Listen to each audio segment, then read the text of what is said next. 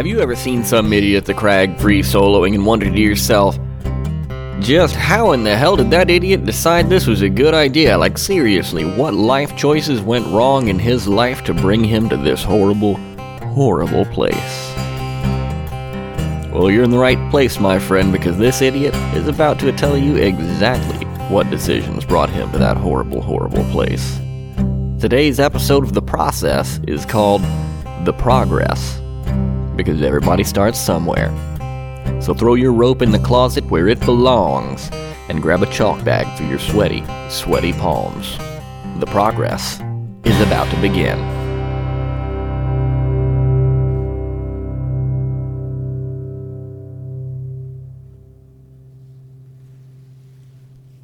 So here's the deal. I know it seems like I've been free soloing for basically the entirety of my life, but, I was just sprouted 6 foot tall from the womb free soloing.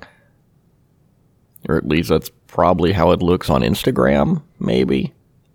Instagram, sunshine, rosy, fake as hell. But the truth is, everybody starts somewhere. And for me, I was flailing around on a 5'8" at my university climbing gym. Now, mind you, you could probably climb that in high heels. But that's where I began, and that's what started the next 12 years of my life. Everything else simply arose logically from that moment, or at least logically to me. About 6 months of work put me at top roping 5'10", and I entered the intermediate category at the annual University of Houston climbing competition. And that's where it all began, because I won big. Not because I was good, mind you. They pulled my name out of the hat for a rope bag during the raffle, and everybody got a good laugh, because they knew damn well that I didn't own a rope. I'd only been at this for 6 months. And the punchline? The final raffle was going to be an actual rope. That's what I'd been hoping to win. But, you only got one raffle ticket. So as everyone held their breath in anticipation, while the MC dug around the hat to pull out a name. And the winner of the rope is Austin Howell!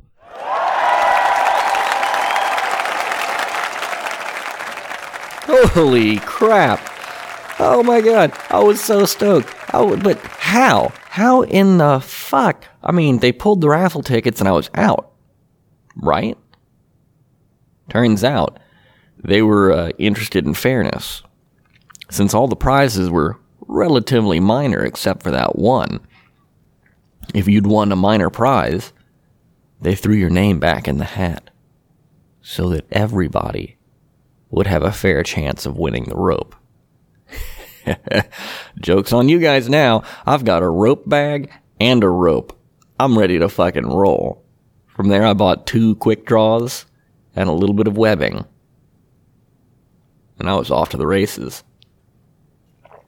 So that's what started it all. If you got a rope, you got to learn to use it. So I enrolled in the lead climbing class at the very next week. Next stop, Enchanted Rock. We were literally reading John Long's book, Climbing Anchors, in the car at 90 miles an hour on the way to the crag. 30 feet of webbing, a couple lockers, and 2 quick draws. We made it work. Once we got to E-Rock, we started rigging our top rope anchors and stuff like that, and one sketchy moment happened. We didn't have any trad gear. We weren't lead climbing. We didn't know anything. We were so dumb that we didn't know the difference between our ass and a hole in the ground.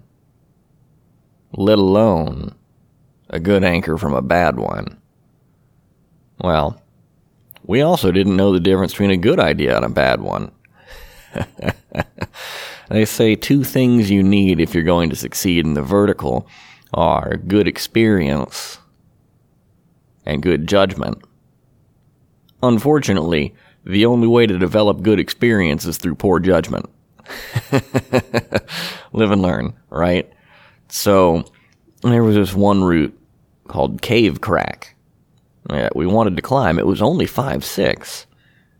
We didn't know how to get to the top to rig an anchor. But hey, it's only 5'6". How bad could it be? So I thought I'd solo up the thing. I'd heard that was something people do. And it's only 5'6", and it's perfect hand jams. I can slaughter hand jams all day. No big deal, right? So I coiled the rope on my back with the webbing and everything else and started soloing up the crack. Bomber hand jams led to... There was this stone that capped it in a way that blocked off.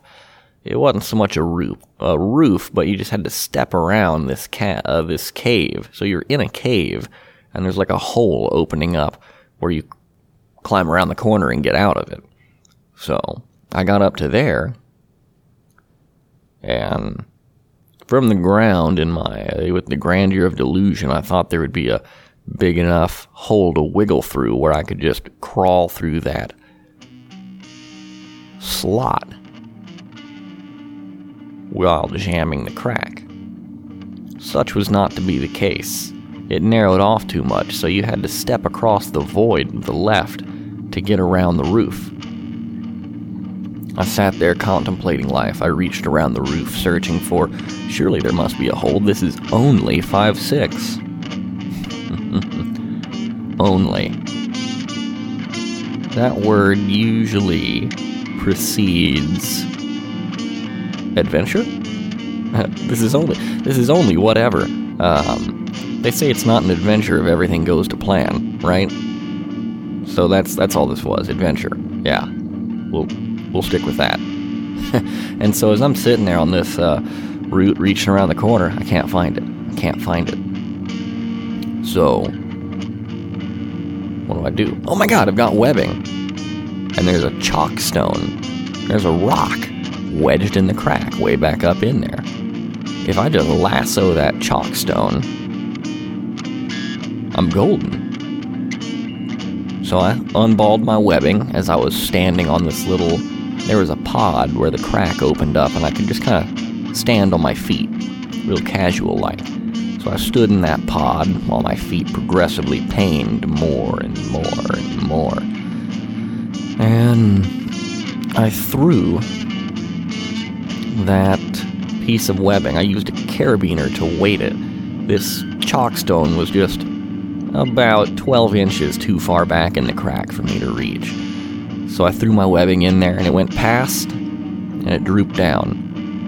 But the carabiner didn't swing back where I could reach it. Again,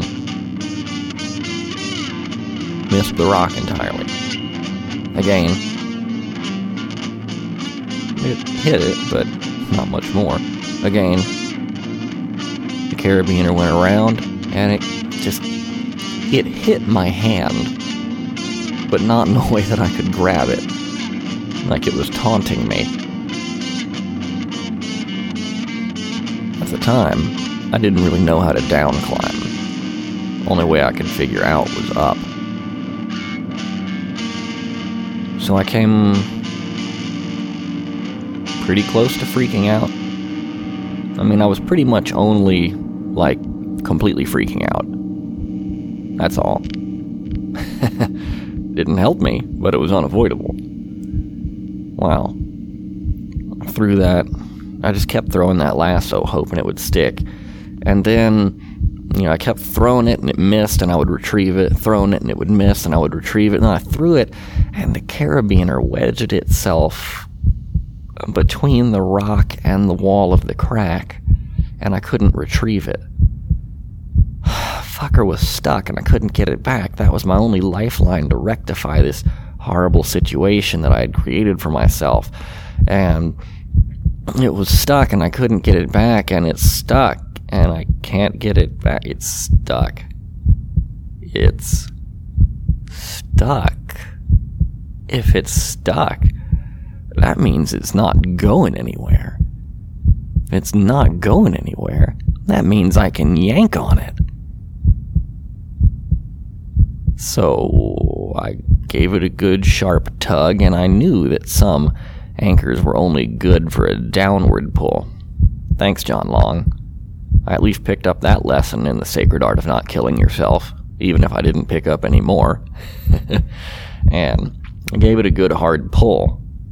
Used it as my handhold while I reached around the crack, or around that roof rather. And as soon as I reached around, boom, there it was, big fucking jug. I must have been pawing all around it without actually sticking the thing. So then I grabbed the jug, topped out, and it was no big deal. I lassoed the boulder up there and set our top rope. Great friggin' idiot. What in the hell? So, cave crack. 56A5. I've since come back and soloed the slab to the left of the route, where you don't even get the crack. But back then, I didn't have the skills or the ability to control such movement, so I did the only thing I could. You gotta watch out. That's one manifestation of the ego where you think, oh yeah, clearly I've got this. It is so far below my ability that I don't need a backup plan. Hubris. That's more dangerous than a shitty anchor.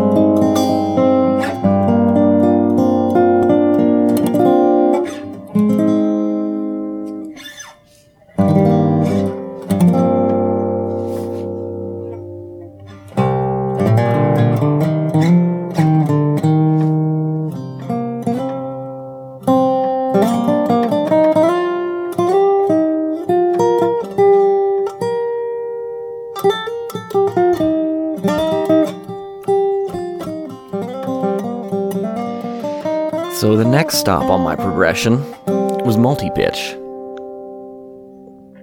E-Rock has these long bolted slabs, and one of them goes 300 feet to the top at only 5.5. There's that word again, only. Y'all noticing a pattern here? Because I am. Hindsight's 20/20. Alright. Turns out the third pitch would be the psychological crux, even though it couldn't have been any harder than 5.2. It was an anchor-to-anchor run-out with no gear, 50 feet, completely unprotected, contemplating a fall straight onto the anchor. I tiptoed and frighted my way up through the water groove, and my extreme hesitation was obvious. My climbing partners reminded me, just remember, man, you can back off and we can rappel, no big deal. Once again, I wasn't too knowledgeable about down climbing. Something about their reminder that I could bail galvanized my younger, stupider self, because I knew the hesitation I was feeling was absurd. I knew that if I climbed this thing 100 times, I would never fall. But the notion of what would happen paralyzed me. So instead, I just focused on how bloody fucking easy this thing was. I clawed myself up to the next anchor, and whooped and hollered with joy. For perspective, in later years, I was able to walk up that pitch hands-free.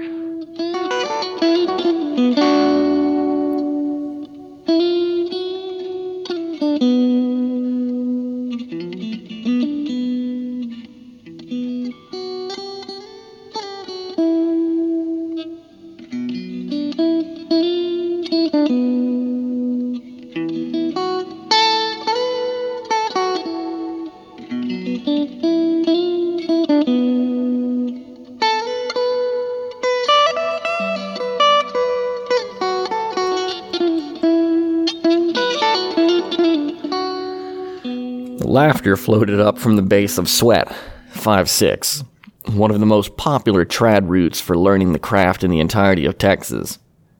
as Eric Fisher hollered up, "Hey man, they were probably alright for a downward pull."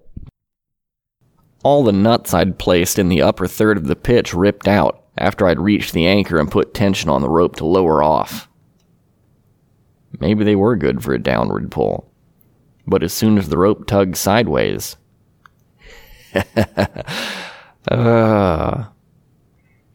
yeah, they pulled about as fast as an anchor made out of fishing string.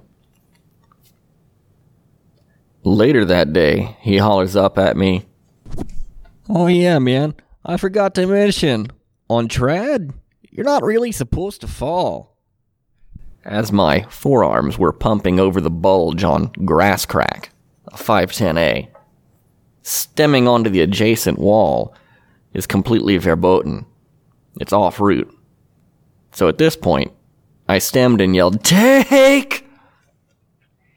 I'd taken 5 consecutive whippers onto a number 5 stopper, 15 feet off the ground, while it was my only piece of protection, and I was trying to figure out the balancing move through those fingery cracks while blood from my fingers slicked up the jams. Having taken 5 falls, and then being reminded that falling was a bad thing, I lost it. I wasn't born with mind control, but I got here as fast as I could. At this point, I'd kind of run into a stop with regards to progression outdoors. I knew if I was going to progress any harder outdoors, I had to gnar up and hit the gym. So I did. And I pushed my way up and eventually sent my first 512 inside the gym. And I was pushing on up towards a plastic 512C when my belayer let go of the rope and dropped me 35 feet to the deck. I fractured 2 vertebrae, T11 and 12, spent 4 months in a back brace. The only thing I had to keep me going was Tommy Caldwell videos and a pair of Grip Masters. So I'd sit there on the couch in the house, watch those Tommy Caldwell videos, and get stoked. I knew when I got out of there were 2 things I needed to be able to do. I needed to be able to walk so I could return to classes, and I needed to be able to climb. So after watching a Tommy Caldwell video and getting sufficiently stoked, I'd walk around the house, squeezing those Grip Masters, until I completely pumped out. Then I'd go sit on the couch, watch more Tommy, and get fired up again. I squeezed those fucking Grip Masters so much that I actually got sore. You ever heard of somebody getting sore in the forearm off of a Grip Master? Now you have. So I came out of the healing process and got back into the climbing gym.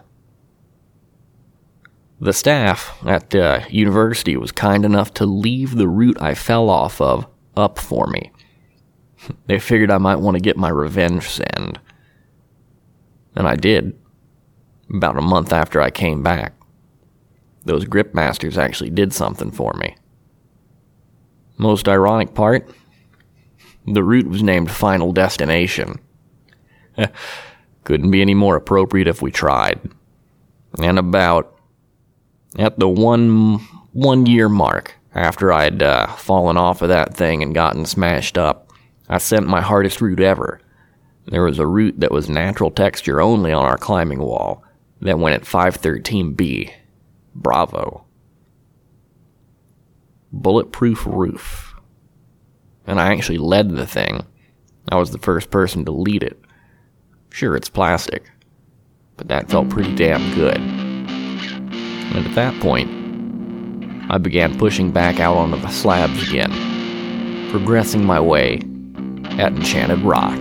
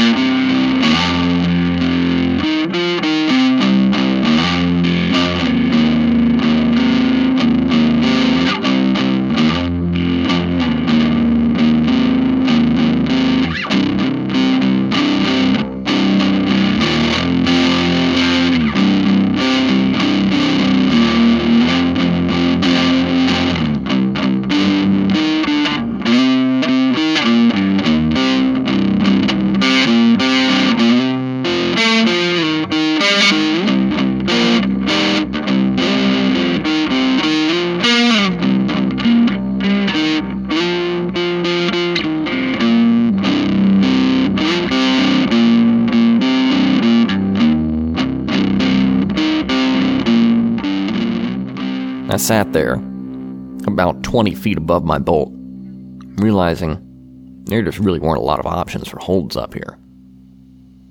This bald slab didn't have much more than dime edges, and every now and then you'd find a nickel edge and say, "Sweet, I'm fucking great now." The edge in front of me wasn't much more than a potato chip, so I fell back to logic to escape my predicament.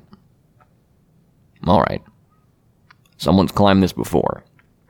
That's how I know it's a route, and it's in the guidebook. It's established. 5 feet from here, there's an obvious hold. The only thing between here and there is that bob-damned potato chip to stand on. I looked 20 feet down at my last bolt and did the math.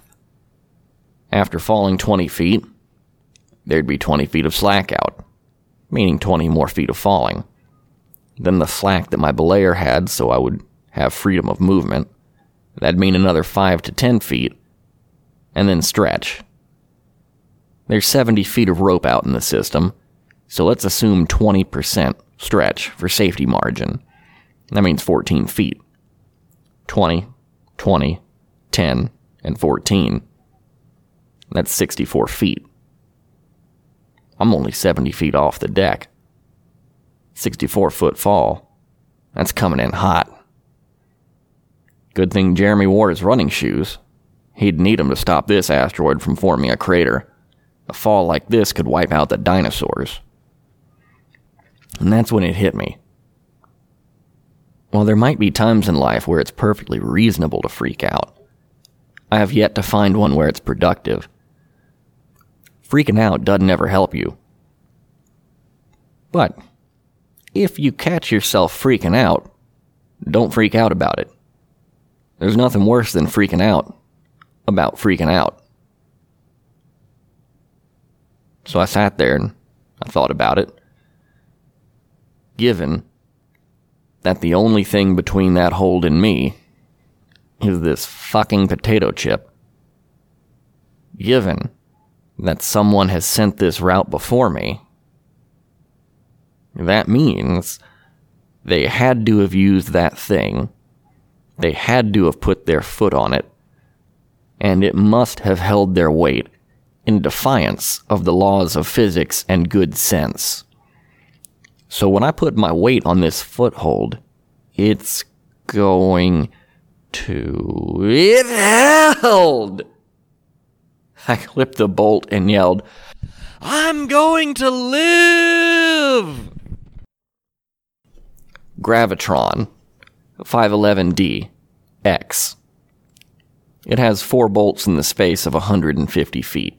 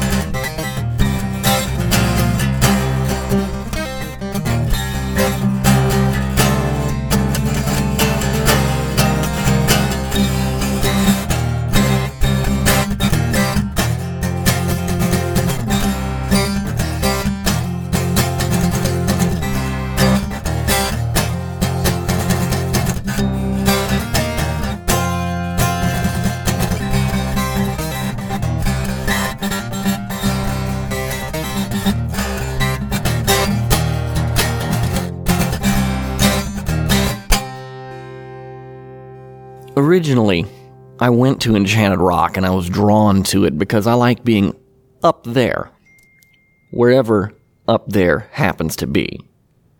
Much to the dismay of my mother, who continually found me 40 or 60 feet up the nearest tree. Neighborhood kids would play hide-and-go-seek, and pretty quickly I realized that nobody ever looks up, and if they did, they'd realize it wasn't worth the effort. I sat up there for 3 rounds and they never spotted me. That got a bit boring, understandably. so I picked pine cones out of the branches and threw them. I nailed one of the neighborhood kids right on the head, and they still didn't figure out someone was lurking above. Maybe they thought it was tree sprites. Fucker deserved it anyway. He'd whooped my ass one too many times at Magic the Gathering. This was my only recourse for revenge. Enchanted Rock was up there. The tallest thing reasonably accessible in Texas, especially considering that we were based in Houston. Reimer's Ranch was rad and all if you like clipping bolts and saying take on the regular, but it's about 50 feet tall. At the tallest. We've got that in the University Rec Center. Enchanted Rock, as previously mentioned, tops out at 300 feet for the tallest lines, and everything in the park has a view. There's something vaguely disappointing about topping out on a rock climb only to wind up eyeball level with the treetops behind you. That's why I like Devil's Lake so much. Every route is just fucking gorgeous. It's the sort of aestheticism you just don't get many places. Devil's Lake is my Midwestern E-Rock. But I digress, as per usual. But I reckon that's part of why y'all come here. Or at least that y'all have come to expect it at this point. So that's my thing, I like being up there. When I go visit a new crag, first thing I do is find the easiest way up the tallest thing. Sure, 512 Narnar is a lot of fun, and it makes me feel good about myself. But when I top out on a 512, I look over. You know, that thing's a lot taller. Only thing better than climbing is more climbing, and there's nothing more empowering than scampering to the top of something massive. Enchanted Rock has the best 510 cracks on Earth. The 511s are horrifically run-out slabs, as mentioned previously, but typically they won't kill or maim you. They just inspire a change of pants. The 512s will kill you. At least the trad ones. And if you're not trad climbing, what the fuck were you even doing? In our minds at the time, El Capitan was the ultimate goal for all climbing endeavors. It's not exactly a bolt ladder. Except for the places where they have bolt ladders, but we didn't know those were a thing at the time. So we scaled back and worked mileage on those 510 cracks to see how much we could do in a day. Maybe we could rack up enough pitches to equate the work of a day on the big stone. The reality was maybe not. We'd only get 4 or 5 pitches in a day. After those run-out slabs, contemplating life on potato chips 20 feet above my last bolt, jamming cracks felt like returning home. Every hand jam is like an anchor. And one day, I just snapped. I couldn't not solo these climbs. Suddenly it was just the most obvious thing in the universe, like, oh yeah, soloing. Why the fuck wouldn't I do that? The next weekend, I soloed 32 routes in 2 days. That's a workload worthy of Yosemite. A couple of weekends later, I soloed Fear of Flying, a route that's burned into the ethos of Centex climbing due to the bold nature of its first ascent. It's the king line of Texas, and I soloed it twice that day.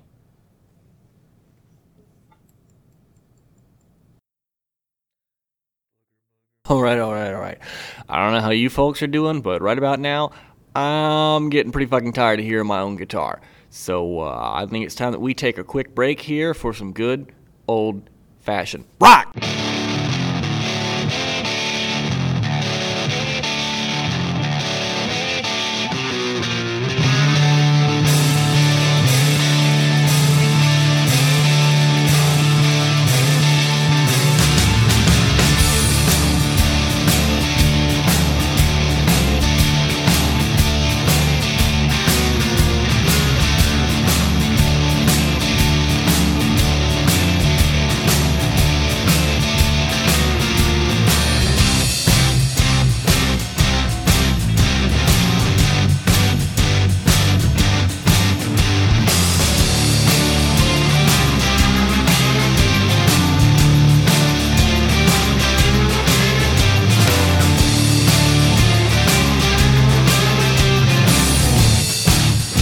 I got a job.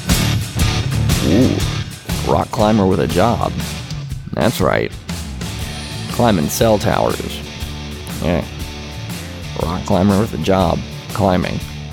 Back to stereotype. It took me to Atlanta, and I began climbing sandstone in the southeast. The region is not exactly known for its crack climbing, except for Tennessee Wall, mind you, which is a regional oddity. So I was forced onto the faces and out of my comfort zone.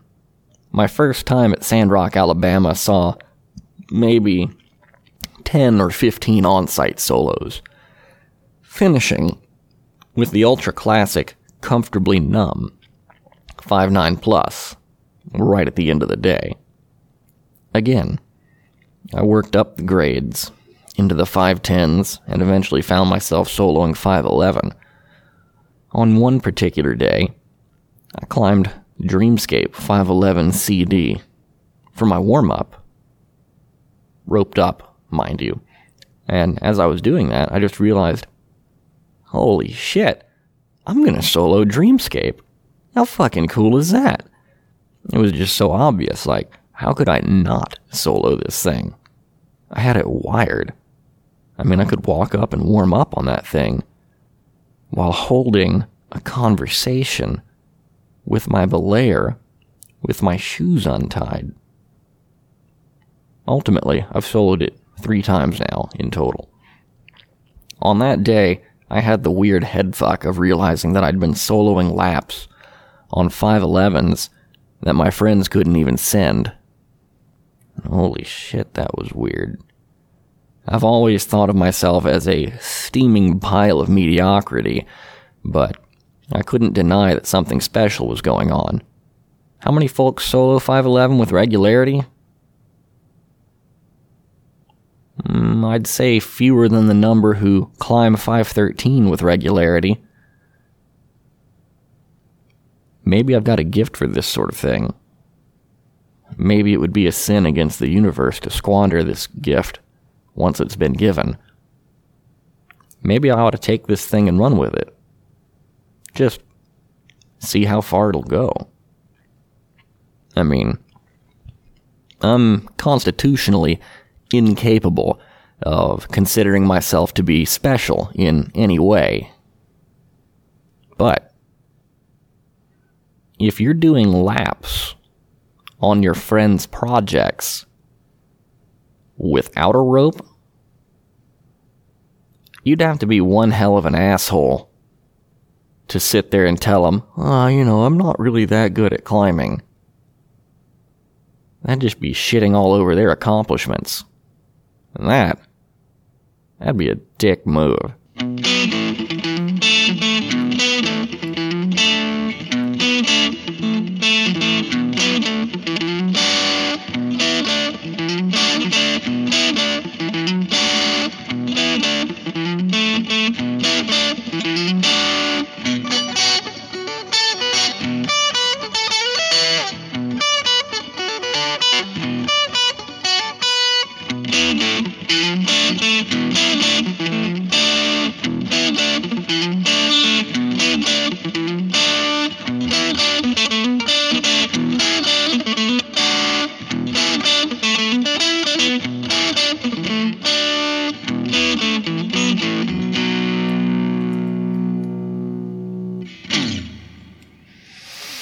Over the course of the next year, I went on to on-site solo a few 5.11s, and at that point, I felt like I was pretty tapped out for low-hanging fruit in terms of single pitch.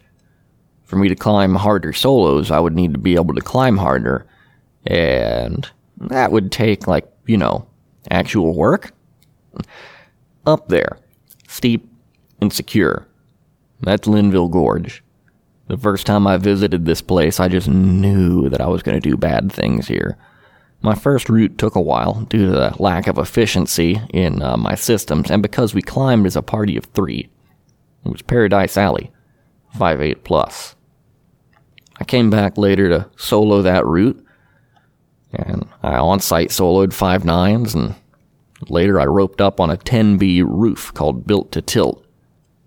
Roped up on Pinball Wizard 5'11", then on-site soloed a couple 5'10s. On Pinball Wizard, that 5'11, we had a hell of a time cleaning my gear afterward. So we pulled the rope and left a couple of cams in the wall.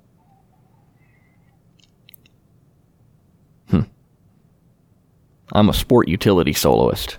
Being an idiot sometimes comes in advantageous. I down-climbed an adjacent route, and then soloed Pinball Wizard while pulling the cams out and retrieving them. That felt pretty good. Eventually my days went longer and longer and longer and bigger and bigger and bigger until I up and soloed a vertical mile in just 10.5 hours. More on that in our next episode. Or maybe a future episode. We'll see how the timing comes out.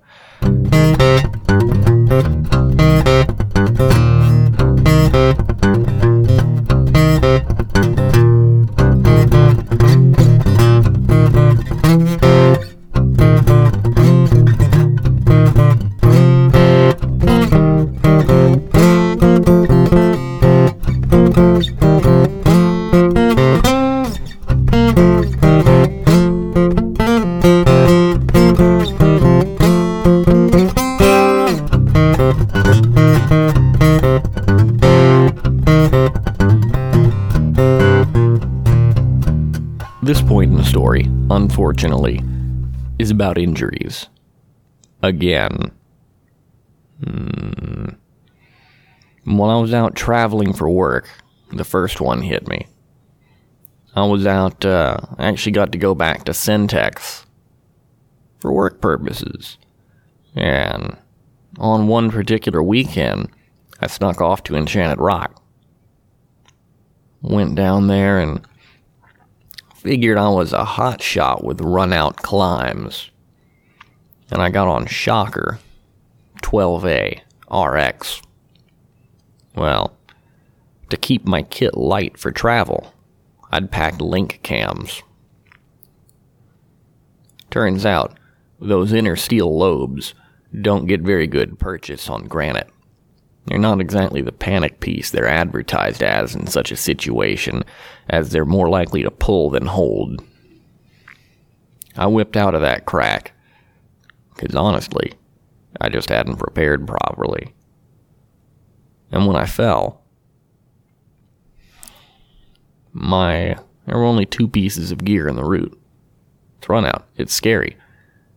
From about maybe 25 feet up, I fell, and my bottom cam, caught me when I was 6 inches off the ground. When my ass was 6 inches off the ground. Which saved my spine, but it was too late for my ankles. I spent the week hobbling on crutches. The next month, really. And from there I went to Waco Tanks, where I actually sent my first V6 and V7.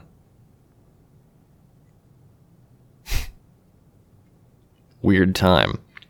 Basically, I sought out low balls, and when I fell, I aimed for my ass instead of my feet. Risk calculation. Not just for soloing.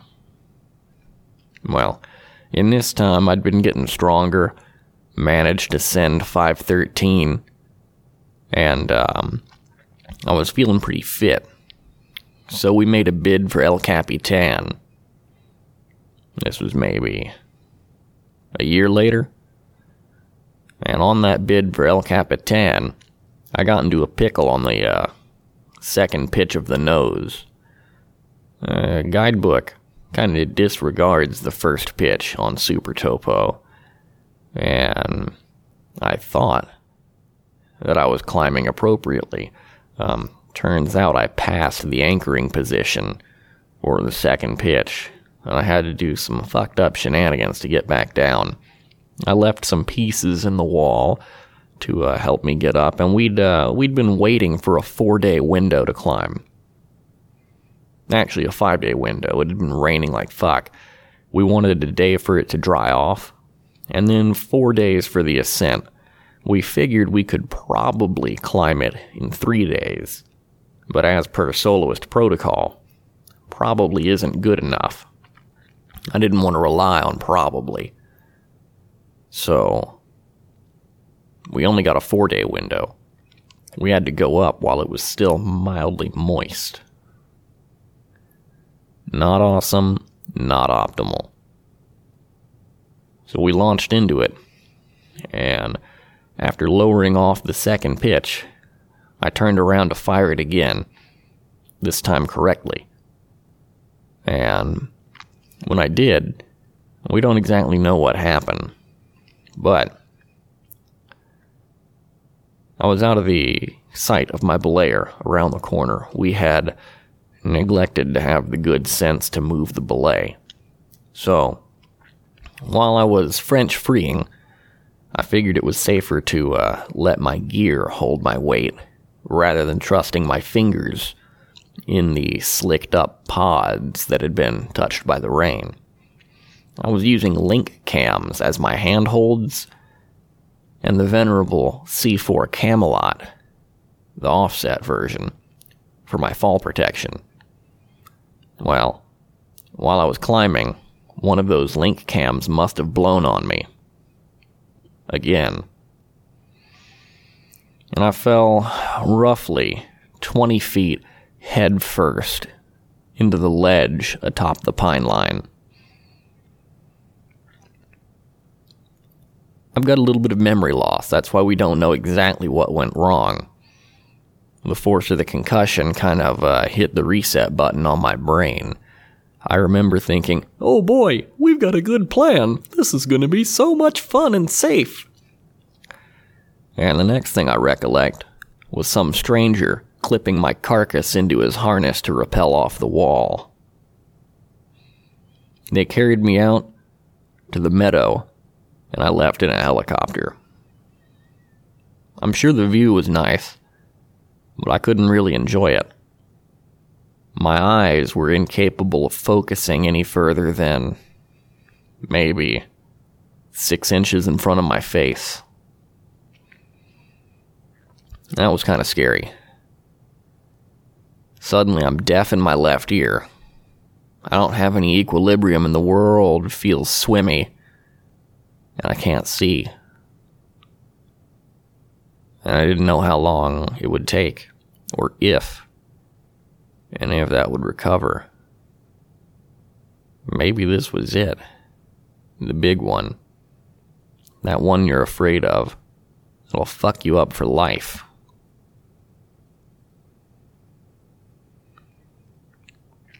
After about 24 hours, I noticed my vision was coming back.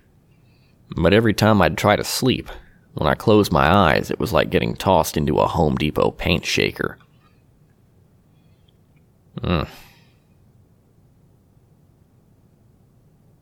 So I'd close my eyes, wait for it to go shaky, open them again, close them, wait for the shakes, and open it again.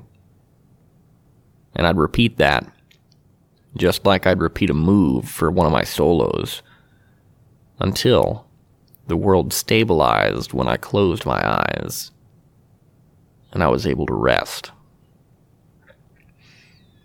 I was in that hospital for 8 days.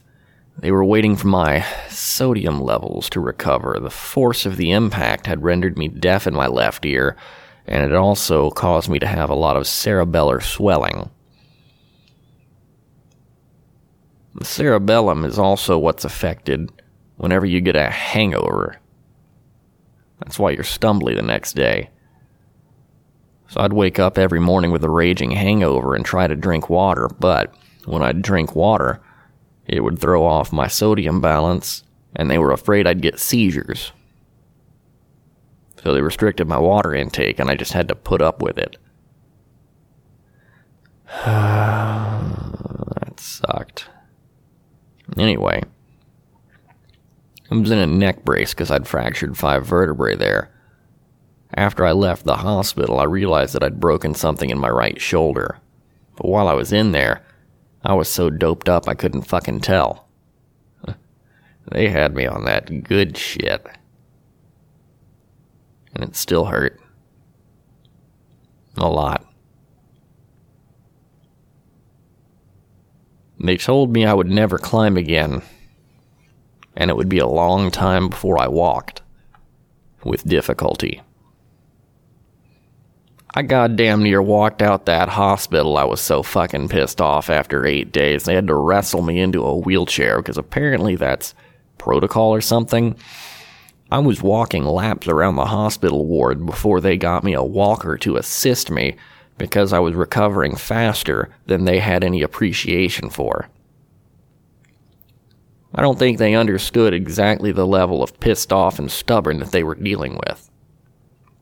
Those two things in combination can really get you somewhere when you're in a tight spot. Either one by itself, though, can really get you into a pickle. So from there, I escaped the ward and started recovering properly. I went back to work, went back to traveling as soon as I was able to drive again, and then maybe 6 months later, well, prior to that, 28 days after the impact, I was back in the climbing gym, fucking terrified, on 5-6 top ropes. But I was doing it. If I had gotten caught up on notions of how I was supposed to be climbing, or who I used to be, I couldn't fucking handle it. I couldn't see the way back to where I was. And really, you don't want to go back. You want to go forward. So I let go of everything I'd done before that day. That guy was dead. We're starting over with a new guy. Recovery from injury? That's just training. But you're starting from a new baseline. So I trained. Walking laps around the house, up and down the stairs, reprogramming my balance. Then I got to the climbing gym, and boy, did that help my balance. You've got 3 sources of input for balance. There's your natural sense of equilibrium, which had gone kaplooey on me. Then there's tactile response, the feeling through your hands and feet, telling you which way old man gravity is tugging. And then there's decades of experience staring around you and knowing how things orient up and down. Visual input. So, when I got back on the wall, all of a sudden, my hands and my feet were both connected to gravity. Meanwhile, I was spinning my head around. So those two things combined, the added instability of my head looking for hand and footholds, with the added stability of my hands and feet anchored to the wall, that helped me reprogram faster than anything else could. And 6 months later, I was starting to project 512 outside. And a full year later is when I free soloed my first 512s. There's no substitute for drive, grit, and determination. And boy, was I determined to make something out of myself. I wasn't determined to get back where I was. I was determined to get back on the rock and take it as far as I could, however far that was. And that, ultimately, is what brought me to where I am today. That drive has never stopped. And it never will.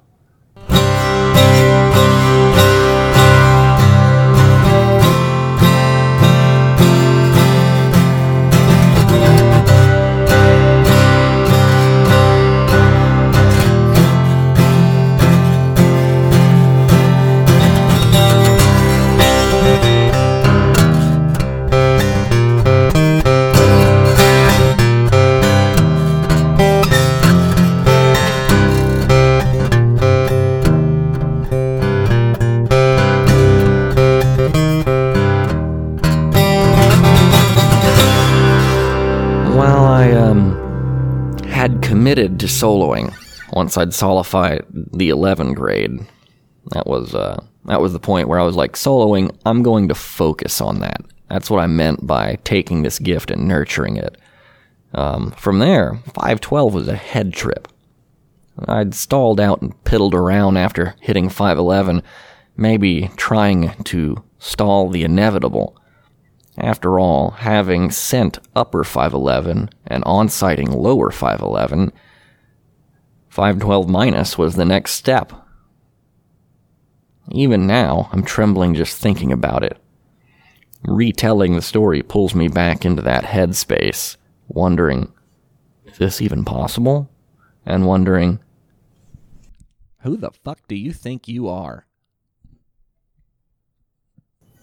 That sort of thing, in my belief and experience, was for guys named Backer, Reardon, Potter, and Honnold.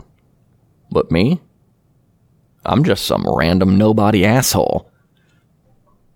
Random nobody assholes don't get to do the same shit as their heroes, right? I rehearsed Satisfaction 10 times before I admitted that it would go. I rehearsed First Offense, the upper deck pitch above, maybe 8 times. On one particular weekend with Lohan at Little River Canyon, he introduced me to Boy and the Lion at 512B. They're side by side in a cave. They were my 11th and 12th attempt at 512 that day. Lohan goes hard. And he didn't let me stop. I was tanked before I even hopped on the routes, but I figured out all the moves, and I made them feel easy. The cumulative fatigue wouldn't let me actually send them, but I knew if I came back fresh, they'd feel piss easy. I never actually sent them that day, but I sent the cruxes, and I could tell how casual they'd feel if I hadn't beaten my body into a pulp while trying them. After months of preparation, on the weekend of the Sends, I came to Little River Canyon first. I warmed up on an adjacent wall, and then fired off Rumble in the Jungle, 512C. Rumble links the low crux of the Lion into the high crux of Boy. So it linked together the hardest parts of both routes I wanted to solo. After that, I knew I was golden. It felt warm-up level. I soloed both routes, and that was the first time I ever sent them individually. The traverse to the adjacent wall and downclimb were entirely on-site. I'd eyeballed them and just knew they would go. The next day, I went to Foster Falls and soloed Satisfaction and First Offense. Then all was quiet for a year. No more 512s until I on-sighted Dalai Lama with a rope. If I can on-sight something, that means I was either climbing the route like a trash can, or spending so much time thinking that I burned my ass out.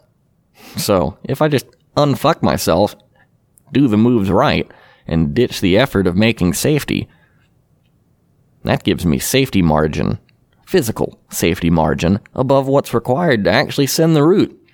So I returned to solo the line about a month or two later. Better than half a year hence, I got a job in Chicago and had to leave town. But I wanted to have a parting shot before I left. Some kind of grand huzzah finale. And I knew that I was in absurd fitness, so I laid the plans for something special. And 5 days before leaving town, I on-site soloed a 512A called Tangerine. In the year following that day, I only soloed a single 12A during a trip to Arkansas, which brought me up to a lifetime total of 7 routes. Maybe 15 laps, though, spread across them. I'd often solo Satisfaction as my warm-up during the approach to Foster Falls. It's blocky 5.9 to blocky 5.10 to a handful of pumpy 5.11 moves with a V3 crux. So it kind of warmed you up on the way up. Then this past fall, A little over a year past Tangerine, I soloed 8 different 512s, including a repeat of Satisfaction, that old favorite, bringing me up to 9 laps on that route alone. I doubled my total repertoire of 512, bringing me up to 14. One incremental step after another.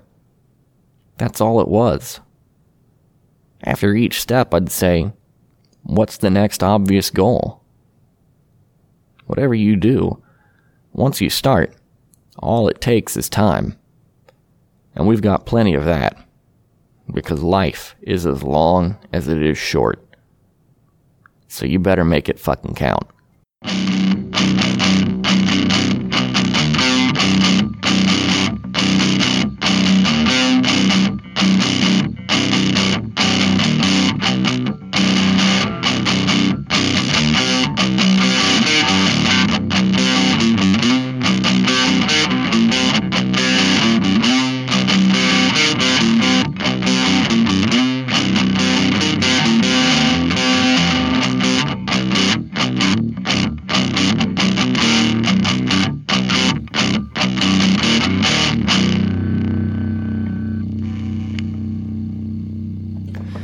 Alright, and we're going to close it out with our typical reminder that life is an inherently dangerous sport.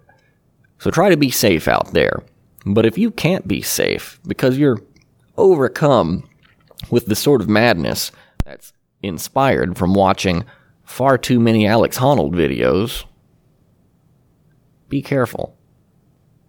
And just in case you thought this had anything to do with big climbing, nah, this couldn't be any farther away from the sponsored Instagram promoter, climbing magazine, glamour shot, big climbing media. No, you could be doing your first 1,000-foot multi-pitch thinking it's only 5'8". Only. That word's getting you into trouble. You could be out there onlying your way into a problem and coming back to the car in the dark only to give up entirely. There's no way we're gonna make it back. And then, in lone desperation, you put the key fob above your head and click the button. Boop whip. The car's only 30 feet from you. You almost bivvied 30 feet away from your car. And you still wouldn't be as far away from big climbing as this is.